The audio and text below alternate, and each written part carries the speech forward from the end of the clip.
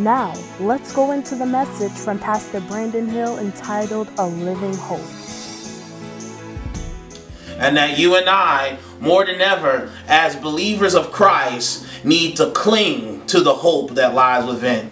And so my job and my assignment as I go in your homes tonight is to reassure you of the hope that we have tonight. And that the hope that we have is a living hope. The reason why, here's the thing, an empty tomb is what solidifies our faith. An empty tomb, ladies and gentlemen, is what solidifies our faith. It is what gives our faith credence among any other faith or religions that are out there, because we have the proof that a real God came in the person of Jesus the Christ, and he rose again. There is no other God that on record can say that they were able to die and then get resurrected. There is no record there, ladies and gentlemen. And so I want to remind you of the hope that lies within tonight. Here we have it that Peter in this text, ladies and gentlemen, is writing to a group of chosen, or he says in verse 2, the elect, those who were chosen. It comes across with the whole idea of predestination, where some people believe that, in error, that some people believe that God chooses some to go to heaven and others to go to hell, and that's not even the truth. It is that in God's foreknowledge, he knows who will accept this truth and who will reject this truth. He writes it to a people in the area of called Asia Minor, these select churches. He writes it to pilgrims, because at the end of the day, we are all on a pilgrimage, that this is not our final destination. We're just traveling through right now. And so the reality is that Peter, the apostle Peter, the one who we would say that was the leader of this apostolic movement at the time, Peter, who is mentioned more than any other apostle in the Gospels, that Peter is being charged with encouraging the believers at this time, because during this exile, the Babylonian exile, the church right now is experiencing great persecution during this moment. And so the church has been forced at this time to mobilize and to spread out because of the intent of the excessive persecution and the intensive persecution they were facing in Jerusalem. And so the church right now has spread out. Churches have spread out, and during this time, Peter writes and he talks about this hope that we have here in verse 3. He talks about this hope, and it's interesting that Peter is going to talk about hope, because on Holy Week you have that Peter, Jesus told him, "You will deny me about 3 times." And so you have Peter, who was at one moment, he was hopeless because he was like the rest of the apostles, who felt as though that they thought that the Messiah had come and that he was going to set up his kingdom and everything was going to, we were going to rule with him. And when they saw Jesus get arrested and die, it literally took the very life out of them. They were scared. They all scattered, because they did not know what would happen to them, until the moment when they realized that Jesus, through Mary Magdalene, going down and saying, "Hey, Jesus is alive," and Jesus showing himself to them, where their hope was restored. Jesus pulled Peter off to the side. He said, "Do you love me?" He says, "Yes, Master, I do." He said, "If you love me, you'll feed my sheep." And so at that moment, what Jesus did for Peter, ladies and gentlemen, is restore him back to life. In the midst of his hopeless state, he restored hope to Peter. And so Peter right here is doing the same thing for these areas of churches that are located, that are found in verse 2 of 1 Peter chapter 1, that he's helping to restore and to remind them of the hope that we have. And the hope that we have, ladies and gentlemen, is living. I want you to comment there and say that the hope you have is living. It is active, ladies and gentlemen. And so the hope that Peter is talking about, ladies and gentlemen, it is the hope that it is not the kind of hope that we use to stir positive thinking, for the moment, but does nothing for us beyond the grave. So we have this idea, or this new age philosophy, is positive thinking and thinking positive and having positive thoughts. All of that is fine and it is great, but it's really empty if it's not rooted in something or someone. It's all empty. So the reality is, ladies and gentlemen, that hope, as the world would look at hope, ladies and gentlemen, is a hope that is centered around of wishful thinking or hoping that something, it's all probable. But what he is talking about, and the hope that Peter is referring to, ladies and gentlemen, is a hope that is sure, that is reliable, that is real. What we have, and why we celebrate Resurrection Sunday, is the reality is that when you look at an empty grave, there is facts here to believe, ladies and gentlemen, that Jesus is who he says he is. And what makes it a living hope is that Jesus is alive, because our hope as believers is built on the person named Jesus the Christ. 1 Timothy chapter 1 verse 1 says, Paul, and the apostle of Jesus Christ, by the commandment of God our Savior and the Lord Jesus Christ, our hope. So what makes our hope living, ladies and gentlemen, is based on the person of Jesus being resurrected from the dead. That is what makes our hope that we have living, because he is living. That the grave did not defeat him, but he defeated it. And because it did not defeat him, it's not going to defeat you.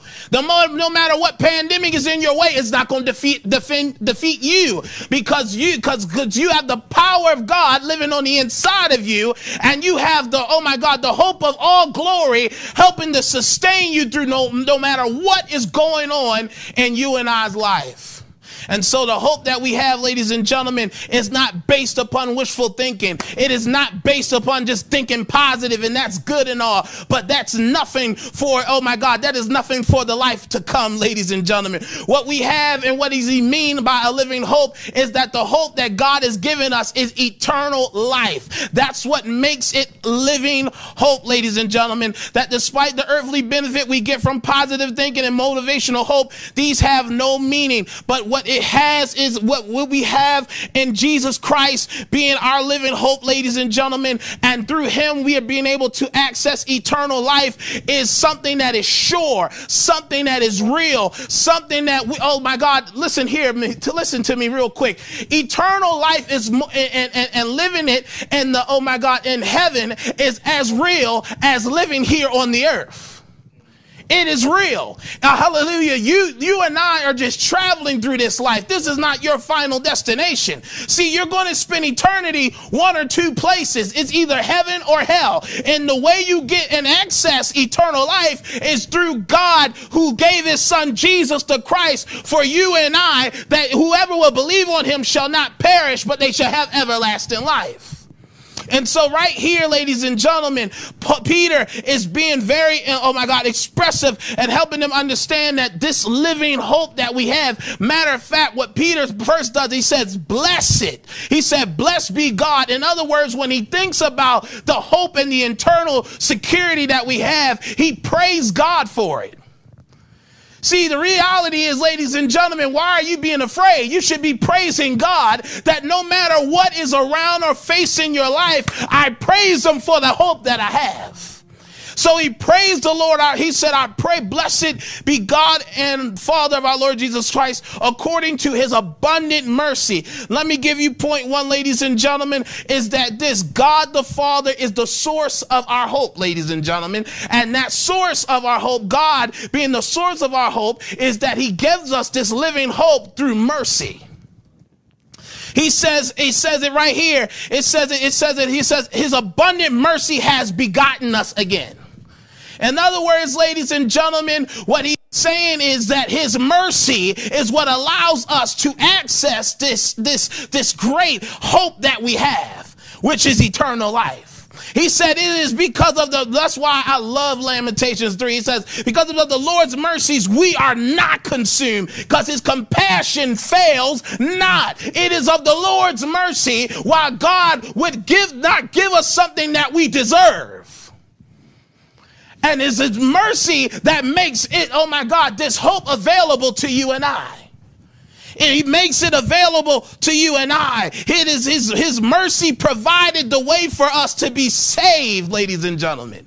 His mercy provided the way. Ephesians chapter 2 verse 4 says, but God, who is rich in mercy, because of his great love with which he loved us, verse 5 says, even when we were dead in trespasses, made us alive together with Christ. By grace you have been saved. It says, but God, who is rich in mercy. That means he has an abundance of mercy. That God does not run out of mercy. He has an abundance of mercy. Hallelujah. I want you to type in the comments, I thank God for mercy. I thank God that he was merciful with you and I, that he gave up something that was so precious to him. Hallelujah. And he gave it through his son, Jesus. And he said, I've begotten you. The way that you get to this is that you have to be born again. You do not access this hope without being born again, ladies and gentlemen. When this word means begotten, ladies and gentlemen, what it means is that someone who has received new life in Christ.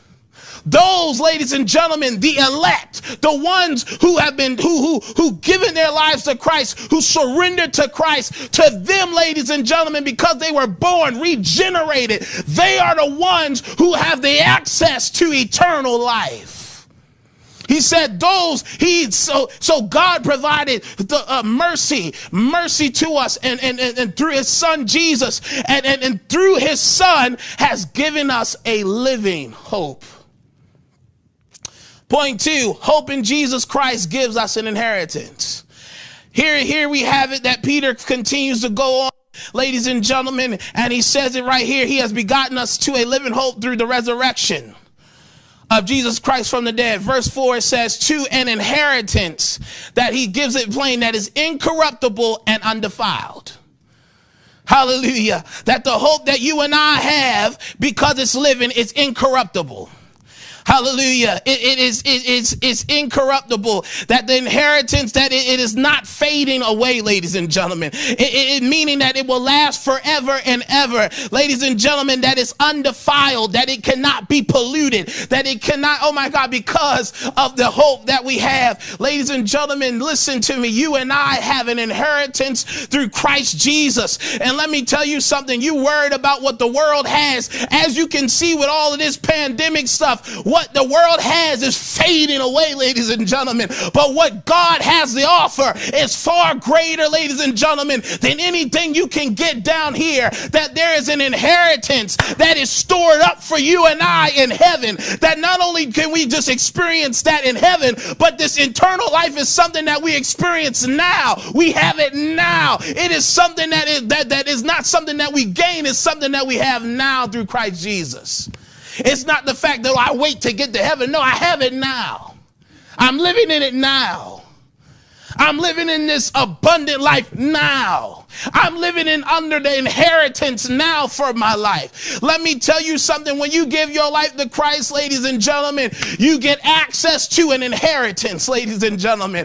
Hallelujah. That means that you are inheriting something that was left behind for you. When Jesus, ladies and gentlemen, ascended, he left behind his spirit, hallelujah, to dwell with you, to be an advocate for you, to be a helper, ladies and gentlemen. Not only did he leave his spirit with you, but he left every spiritual blessing for you and I, ladies and gentlemen. That is the hope that we have. The hope is when you receive Jesus Christ, there is an inheritance that is stored up for those who believe. And that's why we don't hope like all the others do. We don't hope like the world does, because it's wishful thinking. They can have all the plans or whatever like that going on, but our hope is sure. It is something that we have. God left an inheritance, ladies and gentlemen, an inheritance that we will receive a new nature in Christ. The Bible says if any man be born in Christ, he is a new creation. Old things are passed away, and behold, all things are made new, ladies and gentlemen. And not only that, but when we get to heaven, ladies and gentlemen, there's different rule that we would rule with him. Oh my God, that if we suffered with him, the Bible says, we will also rule with him. That the inheritance that been left behind is that God changed our position. Hallelujah. We went from, my God changed us from being sinners to being saints. God changed us, ladies and gentlemen, for being beneath, but now above. God changed our position. And not only that, that we have a heavenly wealth is our inheritance. Ephesians chapter 1 verse 11 says, in him also we have obtained an inheritance, being predestined according to the purpose of him who works all things according to the counsel of his will. It says, Paul said, in him also we have obtained an inheritance. Hallelujah. Comment there, say, I got an inheritance. I have an inheritance. Yes, Lord, I have an inheritance. Jesus had it available for me through receiving him. And then the number 3 I want to give you as we're going to close tonight, there's a third thing I want to give you. Hope in Jesus Christ gives us an assurance. It gives us an assurance. Here's the thing that I like what Peter did. Peter said this, guess what? All right, you have an inheritance that is incorruptible. It's undefiled. That means that's undefiled. It ain't changing. It's not fading away. It's already reserved for you, right? And then here he says in verse 5, I love verse 5. I'm going to park my car here for a second. It says, who are kept by the power of God through faith for salvation, ready to be revealed in the last time. Can I deal with a word called kept for one moment? Here's the reality. Everybody is trying to figure out what in the world is going to happen right now. When is this pandemic going to be over? People are being laid off. Businesses are being hurting right now. Church leaders are wondering what is going to happen with them. Everybody is in limbo right now. But the reality is, ladies and gentlemen, that God is a keeper of the brethren. Hallelujah. The reality is, ladies and gentlemen, that there is an assurance to our inheritance, ladies and gentlemen, that God would keep us. The reality is, it says it here, the word kept, ladies and gentlemen, in the Greek is a military term. It is a military term that is used, ladies and gentlemen, to protect by a military guard, either to prevent hostile invasion, to keep the inhabitants of a besieged city from flight. Ladies and gentlemen, Peter uses a military term because he knows that the people in Asia Minor that was a province of Rome would understand this military word. Hallelujah. That God is a protector. In other words, that he can keep you from any forms of disease. That God is a keeper, a sustainer of, oh my God, if you dealing with a little financial hardship, that God is going to keep you, because that is the hope that you and I have tonight, ladies and gentlemen. That I love him in his word, that when Jude says in chapter 1 verse 24, it says, now to him who's able to keep you from stumbling. Hallelujah. That he's able to keep you from stumbling, and he also to present you faultless before the presence of his glory with exceeding joy. That he's able to keep you and I. He's able to hold you and up. That is the assurance that you and I have. So why are you worrying? Why are you going to sleep, not being able to sleep, not, oh my God, sleeping in peace or anything like that? Because the reality is, God is a protector. He is a sustainer. He is a preserver. And some of you are learning the character of God through this situation, that he is a preserver of those who trust him, that he's a keeper of those who trust in him, that this living hope that you and I have, that is eternal life, works for our good now, that God is a keeper, that he covers us, and oh my God, he doesn't leave us alone, but even the military, he causes his angels charge over you and I, ladies and gentlemen. Hallelujah. That he causes his angels charge. He says, I give my angels charge over you, ladies and gentlemen. What I'm trying to tell you is, you have an assurance tonight, and you need to walk confident and bold and the assurance that you have in the hope that you have tonight. And you cannot be wavered. You cannot allow the news media. You cannot allow what you see on social media. You cannot allow even the thoughts of people around you to start creeping in you. But this is the moment. This is the time for your faith to arise in the finished work of the Lord Jesus Christ, in the hope that you and I have to be able to know that God will keep me in perfect peace if I keep my mind stayed on him. The reality is Psalm 121 is something that I love. Hallelujah. Psalm 121, ladies and gentlemen, really speaks of God's preserving. Hallelujah. It speaks of how he keeps Israel. The Bible says in verse 4, it says, behold, he who keeps Israel shall neither slumber nor sleep. Number one, let me tell you, for those of you who thinking that God is not doing anything while all of this is going on, the Bible says that he neither slumbers nor does he sleep. Even when Jesus was in the grave, his body was there, but his spirit wasn't. Hallelujah. His spirit was yet working while while his body, physical body, was in the grave. That even for those in that between time, Jesus went down and he preached, in hell, and began to take the keys from the enemy, letting those who felt before he got there and brought them home to their, to their destination, ladies and gentlemen. Let me tell you something. God is not sleeping. God is concerned about you. It says he neither slumbers nor does he sleep. He is not slack on his job. Hallelujah. He's paying attention to it. And guess what? God is going to teach you. Not everything God is going to remove from you, but what he's teaching America, what he's teaching the world, what he's teaching and bringing believers back to is understanding that I am God. I am a preserver. And if I don't remove something from you, I'm going to keep you while this is going on, because that's a part of my nature. Here it says in verse 5, it says, the Lord is your keeper. The Lord is your shade at your right hand. Verse 6 says, the sun shall not strike you by day, nor the moon by night. The Lord shall preserve you from all evil.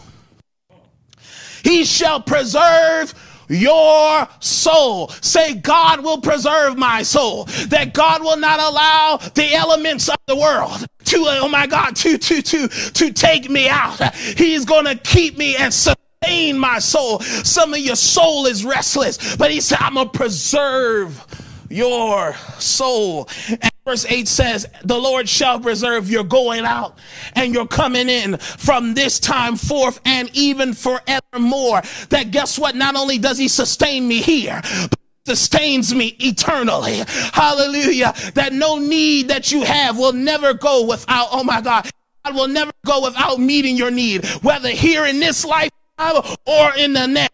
Ladies and gentlemen, this is the assurance that you and I have. A living hope that you and I have.